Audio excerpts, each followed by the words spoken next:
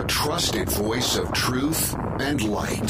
The narratives that mislead most of us aren't outright lies. They're the deliberate omission of facts that could give us a more complete picture. And a rally point for those who've accepted the reality that they are not sheep. The world needs your leadership, and the essence of leadership is using your influence wisely, wherever you happen to be standing. This is the Bryan Hyde Show. You can't see it, but I am, yes, bobbing my head to the beat. Hey, welcome to the show. Thank you for joining our growing audience of wrong thinkers, and boy, are we going to engage in wrong think today. If someone asked you, if someone stopped you on the street and said, hey, critical race theory, what exactly is that? Would you confidently give them an answer? Would you be able to, even, ballpark it? Well, critical race theory is something that I encountered in a class on a college campus. I don't know if I would be able to do it.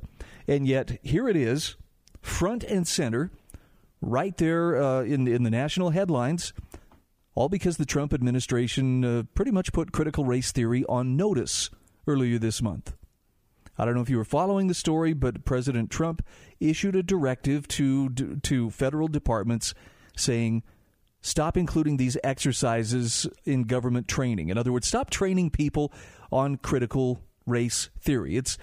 If you've ever had to sit through sensitivity training as part of, a corporate mandated meeting, you've had a taste of it. But according to this article by Paul Bradford, this was published on intellectualtakeout.org, that critical race theory indoctrination, that's just the tip of the iceberg when it comes to woke government training.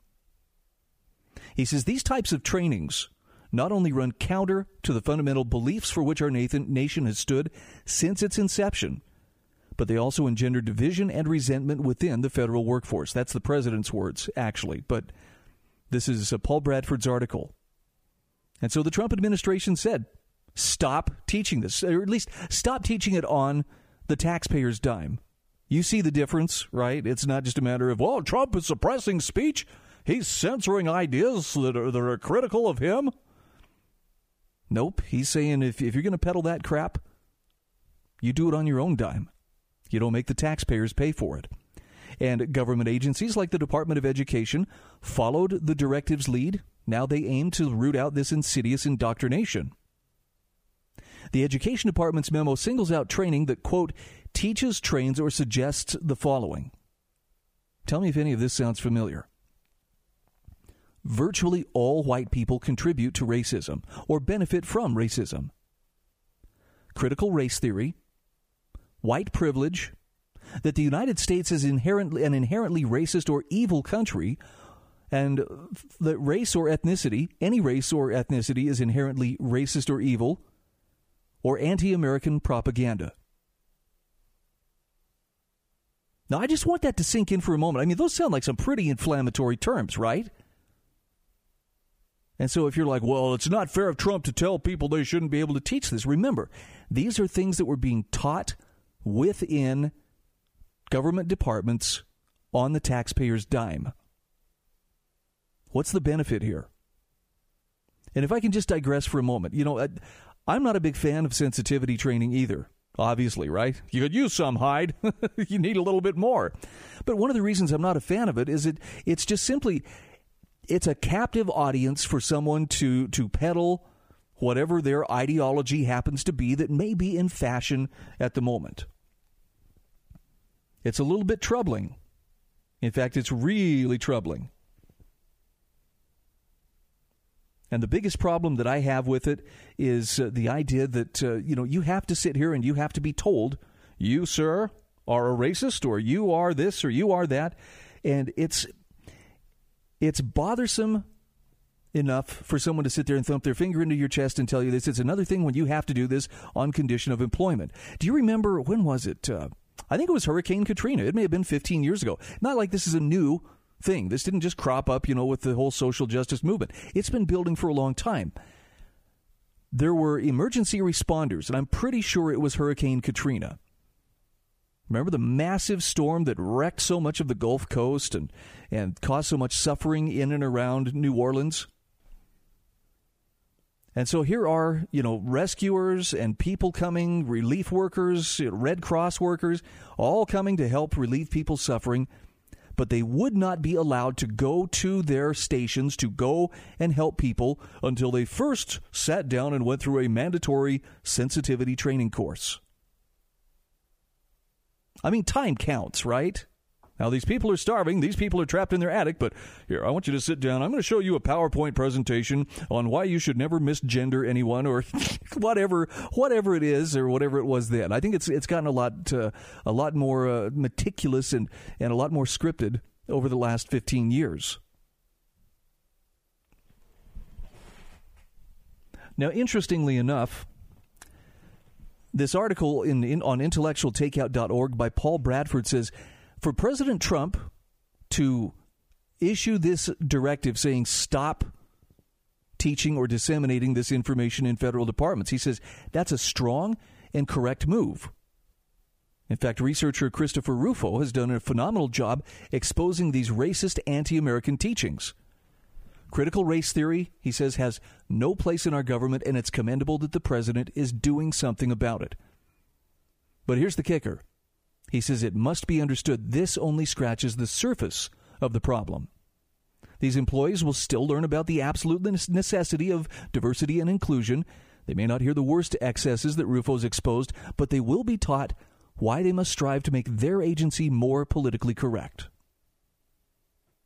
So we'll come back to that in a few moments. Let's go to the phone, 801-331-8113. Hi, welcome to the show. Hi, thank you, Brian. Appreciate you taking my call. Always appreciate your thought-provoking program, and also us wrong thinkers. How did you put it?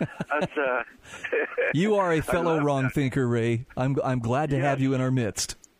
Yes, thank you. Now, an extreme example is, what right does a government organization have a right to teach a philosophy?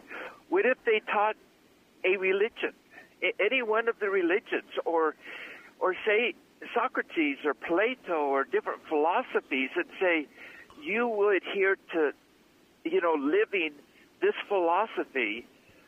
Well, whatever happened to freedom of choice? I mean, religion, we can go to whatever religion we want to and choose to accept that philosophy and choose to live by it, or go to another religion or another organization that is set up according to their philosophy, and we can choose, that this is outrageous. It's outrageous to teach a philosophy. Well, go around the world. If any government taught a philosophy of what the higher ups, the people running the thing, thought this is how we should think in our country, and this is how we should think within this government program. I mean, that's taken away our own conscience, the right to live by our conscience, our right for us to choose, right and wrong, as long as we're not, hurting anybody. This is just outrageous. I'm with you. And to me, the big takeaway here is that's the tip of the iceberg. In other words, there's still diversity and inclusion training that is still very much a part of these federal programs, but the critical race theory component, which is especially corrosive and especially divisive, that's what the president is saying. Stop teaching that. But you're still going to get a good dose of political correctness, just watered down a little bit. Well, I heard that they yell in people's face, and they go and they do public shaming in this program. I was not aware of that for the program. I mean, I see Black Lives Matter activists doing that, people sitting, in a restaurant patio or something. I see that kind of approach, kind of reminiscent of the little red guards of Chairman Mao going out there and enforcing pureness in the party ideology. But at any rate, if you have a government job, I promise you've had to sit through some form of this kind of training. Well, even when we raise our kids, we have the right to raise them with what philosophy we want to teach them up to 18, and then they have the right to choose what philosophy they want to live life by. That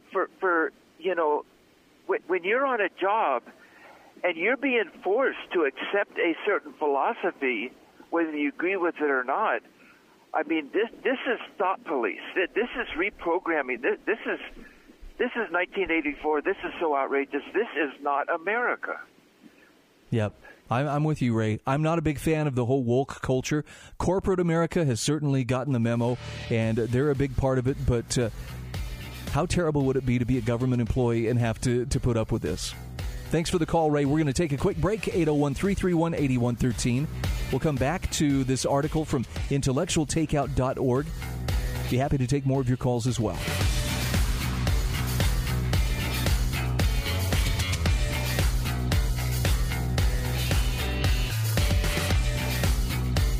This is the Bryan Hyde Show.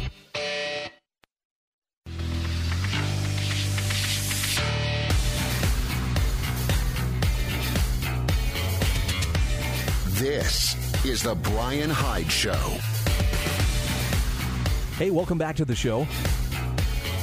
Don't forget that our show is brought to you by fantastic sponsors like the Staples Turner team at Patriot Home Mortgage.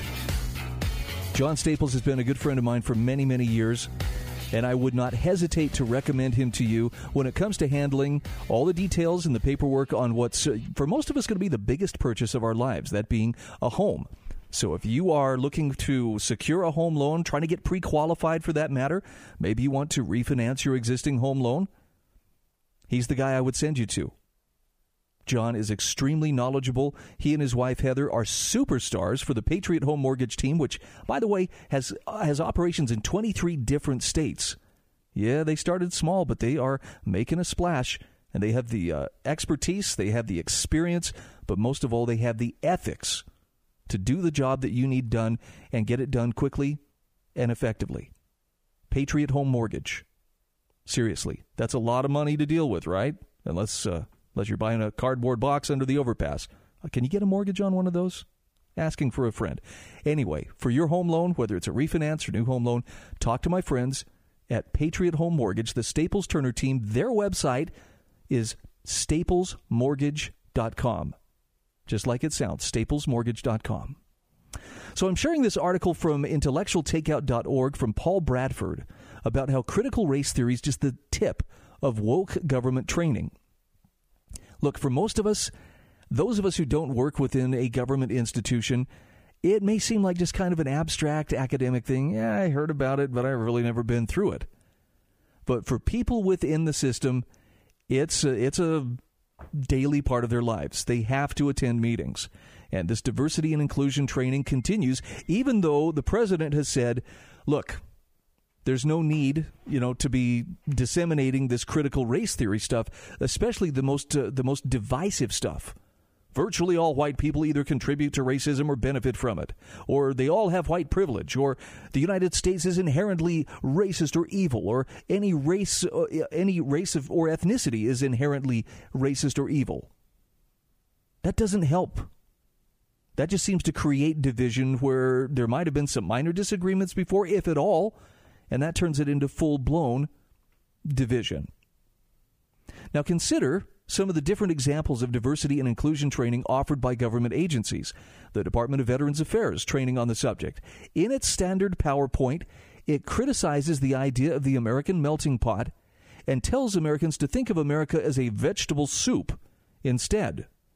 It supports resistance to assimilation with one bullet point declaring, quote, members of various cultural groups may not want to be assimilated.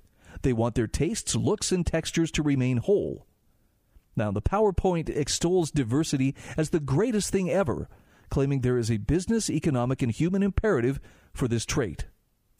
It says, diverse teams are more creative and perform better in problem solving than homogeneous teams. It also argues the human costs of intolerance to diversity is incalculable. Now, the training curiously blames the 1986 Challenger disaster on NASA's lack of diversity. The presentation also presents a case where an employee is supposed to overlook a Costa Rican worker's tardiness and lack of apology due to cultural differences. So this is still less outrageous than teaching employees, hey, all whites are racist or you should hate them, or teach whites to hate themselves, but it's still classic left-wing indoctrination. Now, some departments are even keeping critical race theory training and just simply changing the name. For instance, the Centers for Disease Control and Prevention, a friend of the people if there ever was one, he says sarcastically, they are teaching a series that demands white employees acknowledge their privilege and claims America was founded on white supremacy. Now, thankfully, the administration announced the session was canceled soon after it was exposed, but it's a pretty safe bet. There are probably more organizations or more trainings like that skirting the president's directive. In this case, the author of this piece says sources tell him the proposed directive was supposed to target all diversity training. That would make perfect sense since much of the material and coursework also encourages white privilege checking and anti-American views. But administration officials, fearful of a backlash, scrapped this expansive plan in favor of one more narrow in its aim at critical race theory training.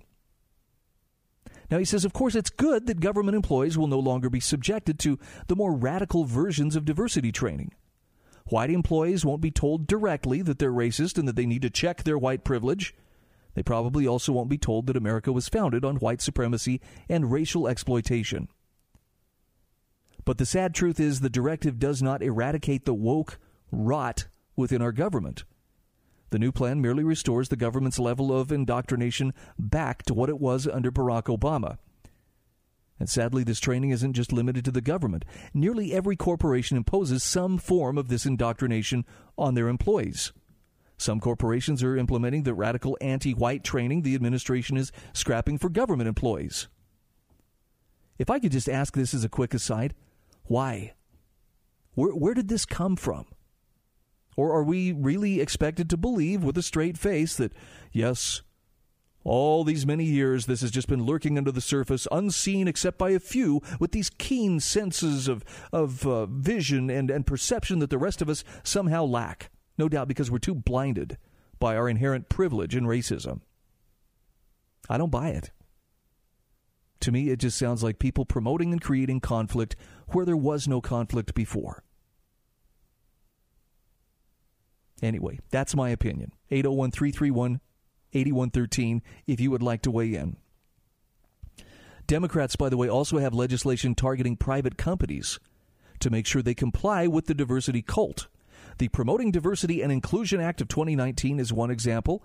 That bill would rate financial institutions based on how much they promote diversity and inclusion, essentially making this trait equivalent to a bank's assets.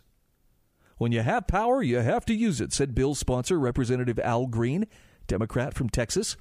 We have the power. Regulations may be the thing to do. I think the carrot was a good idea, but having heard some things today, I think we have to move to the stick. That's regulations. Let me just translate that for you. If we can't persuade you, we will force you.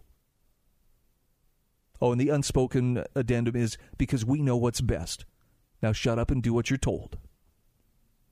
Move to the stick is a good summary for how government controlled entirely by Democrats will promote diversity. Now, Trump can counter this dystopian vision with a more aggressive attack on diversity and inclusion training. Paul Bradford writes, America is a meritocracy that should not prize workers based on skin color. It should focus on training the best workers to do their jobs effectively. Diversity training shifts employee and employer focus toward left-wing imperatives and away from getting the job done right. Can you see that? I mean, would you disagree with that? I think that's a fair assessment. It's less about, hey, doing the best job that you can, doing the job correctly, and more about, are you thinking the right thoughts while you do this job at an acceptable level? Which seems kind of pushy, if I could be so bold. Paul Bradford, he doesn't worry about being pushy or bold. He just says it's anti-American and it's a waste of resources. In the words of our president, this is a sickness that cannot be allowed to continue. Now, there's a great follow-up on this, and I'm going to include this in the show notes. I shared this on Facebook the other day. President Trump's ban on critical race theory explained. This is from the Foundation for Economic Education. 3 heavy hitters on this one. Dan Sanchez, Tyler Brandt, and Brad Palumbo, all of whom are excellent analysts, writers, commentators in their own right. So when they put that considerable brain power together, they have a very comprehensive look at what the executive memo was about, what the administration is doing, why it's a welcome move, and why there's much more to this than simply politicization and censorship. But the media, if it's talking about it at all, is very likely portraying it as, well, this is just more examples of the president being a mean, awful bully whom you should never have voted for and should never vote for again. By the way, we're going to come back to that in a few moments. Saw a post on Facebook earlier today that really caught my attention, only because I tend to relate to it. Stay with us, please.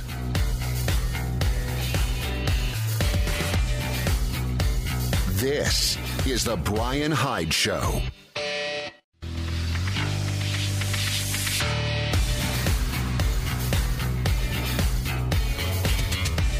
This is the Bryan Hyde Show. All right, welcome back to the show. 801-331-8113 if you'd like to call in. If you're catching the podcast, I'm so sorry. But you'll have to, you could drop us a line, actually, if you go to the BryanHydeShow.com. There is a wonderful feature there. You can actually drop me a message if you subscribe to the podcast. At least on the Anchor platform, Anchor FM, you can leave me a voicemail. I know it's not the same as you and I sitting and talking on the phone like we used to do when we were teenagers, right? But it's a pretty close approximation, and I'd love to hear from you. Again, you can check out the show notes at thebryanhydeshow.com. I want to come back to an article here again. This is from President Trump's ban on critical race theory. This is republished on Intellectual Takeout. It was originally published on the Foundation for Economic Education's website. And 3 heavy hitters from FEE tackling this. Dan Sanchez, Tyler Brandt, and also Brad Palumbo. Now, they talk about the executive memo itself, why the president wrote it, and then there's kind of this expose that has been brought up. And I'm going to bring you a quote here from Office of Management and Budget Director Russ Vaught, who wrote, "It has come to the president's attention that executive branch agencies have spent millions of taxpayer dollars to date training, in quotation marks, program government workers to believe divisive anti-American propaganda. Employees across the executive branch have been required to attend trainings where they are told that virtually all white people contribute to racism, or where they are required to say that they benefit from racism. According to press reports, in some cases these trainings have further claimed that there's racism embedded in the belief that America is the land of opportunity, or the belief that the most qualified person should receive a job." So when the president gave this order, it instructed federal agencies to identify and then eliminate any contracts or spending that train employees in critical race theory, white privilege, or any other training or propaganda effort that teaches or suggests that the United States is an inherently racist or evil country, or that any race or ethnicity is inherently racist or evil. Now look, I'm not going to pretend that, the United States is above question, because we have some pretty ugly black marks on our history. There were some ugly things that were done. Frankly, I think if you want to talk about somebody who would have a grievance, talk to the American Indians. I don't think they were dealt with very fairly, but they were most certainly dealt with by our government. Having said that, there is a great deal of good that cannot be discounted just because human beings were being human beings and made some horrible decisions. And I would further say that the fact that those things like the Trail of Tears are not the norm today. You would, the worst criticism I think I could levy at our current government would be the way it conducts foreign policy. I'm sorry, but I think that the foreign policy of interventionism has actually spread a lot of misery and a lot of death and destruction where it wasn't really necessary. where it wasn't protecting American lives, liberty, or property. And we can disagree on that. I'm not saying you have to think that too. It doesn't square with the ideas of what a good and moral nation would do in terms of its conduct towards other nations. There's a very selective set of ethics that seems to come into play here. Having said that, I'll confess, I think America is a very blessed land. As in, I think it's blessed by God. And it's not because it's perfect, and it's not because everyone here is better than everybody else. I just believe that there was great promise and great potential that was realized here. Can you think of another society or another nation of people who have enjoyed a greater degree of freedom and prosperity than we have? Notwithstanding, the mistakes that have been made. I can't think of one that's had such a stable form of government for as long as we have. Although it's looking a little shaky these days for obvious reasons. Now, if you're wondering, how did it come to the president's attention that this critical race theory was being taught? Well, the president is known to be a viewer of Tucker Carlson's show on Fox News, and apparently days before that memo was issued, Carlson had on journalist Christopher Rufo. We talked about him in the last couple segments, to discuss his multiple reports uncovering the extent to which critical race theory was being used in federal training programs. For example, Sam Dorman for the Fox News website wrote, Rufo claimed the Treasury Department recently hired a diversity trainer who said the U.S. was a fundamentally white supremacist country, and that white people upheld the system of racism in the nation. In another case, which Rufo discussed with Carlson last month, Sandia National Laboratories, which designs nuclear weapons, sent its white male executives to a mandatory training in which they, according to Rufo, wrote letters apologizing to women and people of color. Now, of course, this has sparked serious debate. But is the president just being mean? Is he just exercising privilege? CNN's Brian Stelter, as well as Rufo himself, say they traced Trump's decision directly to the independent investigative journalist's self-proclaimed one-man war on critical race theory, of which the recent Carlson appearance was just the latest salvo. Stelter characterized Trump's move as a reactionary attack on the current national reckoning on race. Oh, is that what that is? I didn't realize it was a reckoning. I thought all that lining up and threatening people if they don't do the Black Power salute, or, screaming in their faces, or taking their food away, or turning their tables over. I thought that was something other than a reckoning. But hey, call it what you will. Stelter cited the Washington Post's claim that racial and diversity awareness trainings are essential steps in helping rectify the pervasive racial inequities in American society, including those perpetuated by the federal government. So which is it? Is it divisive and toxic, or is it rectifying and anti-racist, this critical race theory? I'll encourage you, read the report for yourself. Again, these wonderful journalists actually do a very good job of spelling out the intellectual ancestry of critical race theory, which is a branch of critical theory, which started as an academic movement back in the 30s. That critical theory, by the way, has its roots in Marxism, in that it was developed by members of the Marxist Frankfurt School. And they do a very good job of connecting the dots and showing you where this stems from, where it springs from just flat-out Marxism. I guess traditional Marxists, they claim that all capitalists benefit from the zero-sum exploitation of workers. And in the same way, critical race theory diversity trainers require white trainees to admit you benefit from racism. Marxism demonized capitalists.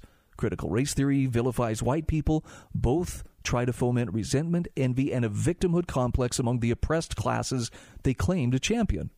Traditional Marxists insisted the bourgeois thoughts were inescapably conditioned by class interest.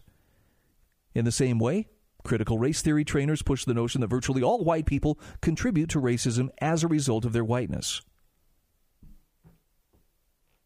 I don't know about you, but that really seems like a pretty big blanket statement to be throwing out there. So I would recommend, read the article. It's linked in the show notes.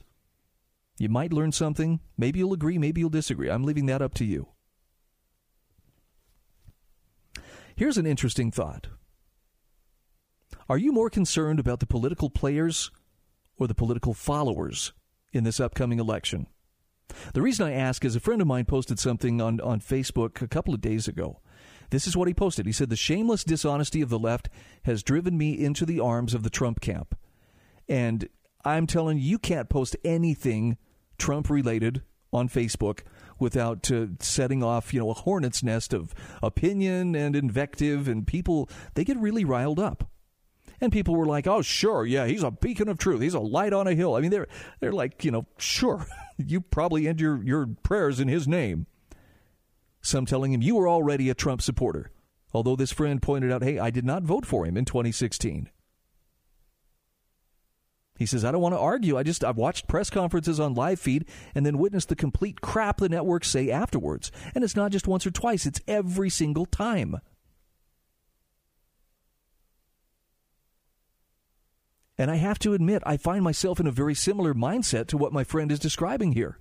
I will never be mistaken for a Trump fanboy, but at the same time, he has not been the monster we were assured that he would be. And the harder his critics have raged and schemed to invalidate his election, the more clear it becomes that we can't trust these people with any degree of power whatsoever. I see what they're willing to do. I see the lives they're willing to destroy. Yeah. Trusting them with power would be a huge mistake. Now, Trump leaves a lot to be desired. I think that's true of almost any politician you can point to, but based on his actions of the last 4 years, I don't see him lusting for power like his opposition is lusting for power. So I didn't willingly walk into his corner. I've been pushed there by fanatics who absolutely will not leave me in peace. This is the Bryan Hyde Show.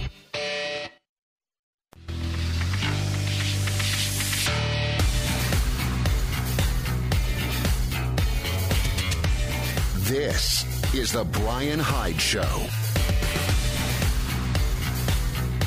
And just like that, we are back. So yeah, in the last segment, I don't know, maybe I painted myself into a corner, but I've just openly and publicly admitted I'm finding myself in Trump's corner as the election approaches. And it's not because I really think he's going to solve all our problems. He really is. I don't believe we will have a political savior. I don't think it's possible. But I look at the alternative, and I look at the lengths that some people, and this is not just Democrats, but there are Republicans, establishment Republicans too, the lengths that they're willing to go to try to consolidate control and power over the rest of us. Yeah, I feel like there has to be some pushback there. And if Trump is the guy who's going to do it, then he's the guy who's going to be that. He's going to be the one pushing back and causing that friction against them. We are so screwed.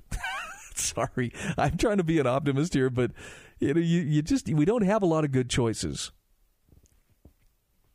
But giving people power who want to ruthlessly micromanage every aspect of your life versus a guy who is pushy and arrogant and, maybe has a minor God complex himself. I'm going to go with the one who isn't trying to control every aspect of my life. Knock on wood. It's been an interesting year. I suspect it's only going to get more interesting. By the way, Kent McManigal always has a solid take on stuff, and he talks about dangerous followers in his latest column. This was published on everythingvoluntary.com. He says, I don't need a president, so I don't support presidential candidates. However, from observation, he says, I have a suspicion about the future based on how I expect the followers of those candidates to behave in the case of a loss or a win. He says, I believe a Trump win in the upcoming election would be safer for me, personally, than a Biden win. Now, he admits that's just based on feelings, and I could well be wrong. I hope I'm not, since I also believe Trump will win. Notice how I said I believe all of the above, not think or know. He says, I believe if Trump wins, the other side will riot and do its best to destroy everything it can as fast as it can. But he says, since I'm far from any big cities with their largely disarmed populations, at least among the less aggressive residents, I'm not scared for my own safety if and when this happens. He says, I also believe the riots will be quashed by armed suburbanites before they could reach me. And since I'm in a backwater, off any beaten path, it would be hard for them to get to me unless it was intentional. He says, I see in the anti-Trumpers a mob with a willingness to hurt and kill people they don't believe are fully on their side. And he says, and I'm not. On the other hand, he says, I don't believe Trump supporters would burn cities if Kamala Harris, in the person of Joe Biden, wins. They'll probably be angry and claim it wasn't a legitimate election, as if that's even a thing. If Harris-Biden's more radical supporters are able to influence them, and they must believe that they'll be able to, he says, I'll be personally harmed by the anti-gun legislation they'll push through, more so than Trump's anti-gun legislation, evil as it was, managed to hurt me. He says, I don't see a willingness among Trump supporters to attack people who aren't loudly siding with the others and getting in their faces. So I don't believe they would be much of a threat to me. Even if they know I'm not on their side, I've sat through the pledge to the holy pole quilt without participating, and though I got a few dirty looks, no one threatened me, as I've seen on video happen to people who were ordered by an angry mob to raise a fist and declare Black Lives Matter. So again, I feel safer with a Trump win than with a Biden win. Now, Kent McManigal says it could just be my bias speaking. I've spent more of my life around conservatives, and even when they disagree with me, it hasn't gone as badly as the few times I've disagreed with progressives to their faces. He says, I don't believe I was the critical variable, although I admit I usually feel more sympathy towards misguided right statists than I do for equally misguided left statists. But he says, I don't feel as strongly about the election this time around since I haven't had decades of personal loathing for Joe Biden like I had for Hillary Clinton. And even then, I didn't prefer Trump enough to vote against Hillary. Of course, if the social unrest gets bad enough, whoever the anointed ruler turns out to be, none of us will be immune. How much damage we'll sustain remains to be seen.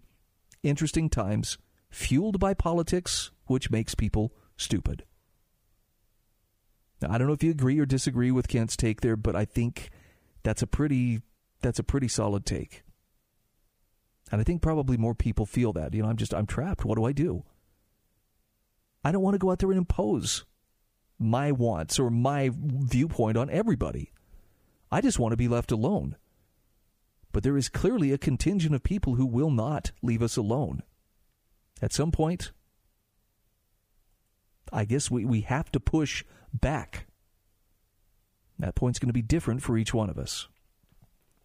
All right, you ready to talk about something fun, something uplifting? Let's end on a very positive note today. Let's talk about why we cook. I jokingly talk about how cooking with fire is one of my love languages. And yet, I have to admit, I'm not joking all that much when I say that. It gives me great satisfaction to throw something on my pit barrel cooker. They're not paying me to endorse them, but I'll endorse them anyways because they're just wonderful people. And I love to share it with friends, with coworkers, with family. There is something very, very satisfying in seeing the happiness that people get in eating something tantalizing that was cooked on my pit barrel cooker. I feel good about it, so I get a little self-esteem boost when I cook. Anders Koskinen, writing for intellectualtakeout.org, writes about how the COVID-19 pandemic has given Americans an unexpected amount of unstructured, home-based leisure time. Prohibited from attending our favorite sporting events or concerts or fireworks shows, even traditional school, he says the need for something to fill that time grows as the days stretch into weeks and months. New hobbies are proliferating as people find ways to connect and amuse themselves and their loved ones. And he says the one I find most satisfying is home cooking. Sharing these newfound culinary gifts with those you love and watching the looks of delight spread across their faces as they dig into your hard work is a huge draw for those who love to cook. But he says there are several other reasons why good old-fashioned home cooking is a value-added hobby. Number one, showing love. He said homemade food is, in his opinion, one of the best ways you can show someone that you love them. It's an act of service resulting in a delicious gift tailored to friend or relative's tastes. Spending an hour or two or 3 or 4 or more, depending on what you're making, can really blow someone away, especially if they aren't used to home cooking. My wife describes herself as feeling so pampered when I start cooking after work. She gets the chance to unwind and tend to things she'd rather be doing, while I get the deep satisfaction of seeing her enjoy a fresh handmade meal. Her standard comfort food is mac and cheese. She fell in love with it even more when she got the homemade variety. Secondly, he says cooking is a family affair. He says his parents do tons of home cooking, and he says mom is now back on a huge kick of rediscovering old favorites, trying out new recipes and experimenting over and over again to perfect certain dishes. This shared love of cooking spawns a lot of fun conversations between the two of us. And he says more than that, though, the beloved recipes from my childhood are now mainstays in my own expanding cookbook. Just as my parents brought their favorite recipes into their home, applesauce Jell-O, a Thanksgiving staple, is one such recipe that my mom fondly remembers from her grandparents. And he says I'm doing the same, creating and maintaining a family heritage. Number 3, food makes an event. At a Milwaukee Brewers baseball game, he says I discovered a new food, brachos. Nachos with all the fixings, with bratwurst meat taking the place of traditional seasoned ground beef. Soon after my discovery, brachos made their debut at the Koskinen Family Packer Game Day Smorgasbord. Yup, each game day at my parents' house is a veritable buffet of ballpark foods and at reasonable prices. For the non-sports fans, every birthday must be accompanied by cake, or pie if you share his mom's preference. And he made a chocolate cake that was a hit with his in-laws. He now refers to it as the Doran family birthday cake. After all, as Julia Child said, a party without a cake is just a meeting. Then there are ethnic connections. Food is one of the easiest ways to connect with any culture. And for him, it's an especially important way to relate to his own heritage. His family delights in putting German and Finnish dishes on the table and connecting over their origins and traditions that brought them from Europe to America. Sauerbraten, Riska, and Panukaku. I don't know if I'm saying that right. They're our favorite examples of this. Finally, there's the aspect of working with your hands. See, for men, there's deep satisfaction in manual labor. And he says, I'm slowly getting better at being a handyman with tools and wood and car repairs, but manual labor definitely includes the workout of kneading bread dough. He says, my go-to for this arm is a pulla, a Finnish sweetbread made with cardamom. While my KitchenAid stands in for elbow grease sometimes, he says there's a wonderful feeling of making something to eat by burning off the calories you'll consume later. Even as COVID-19 has isolated us from friends and family outside the house, Anders Koskinen says those blessed with family under one roof have surely grown closer. Home-cooked meals around a shared dinner time are one blessing of this pandemic, and he says we need to count all of those we possibly can. I completely agree.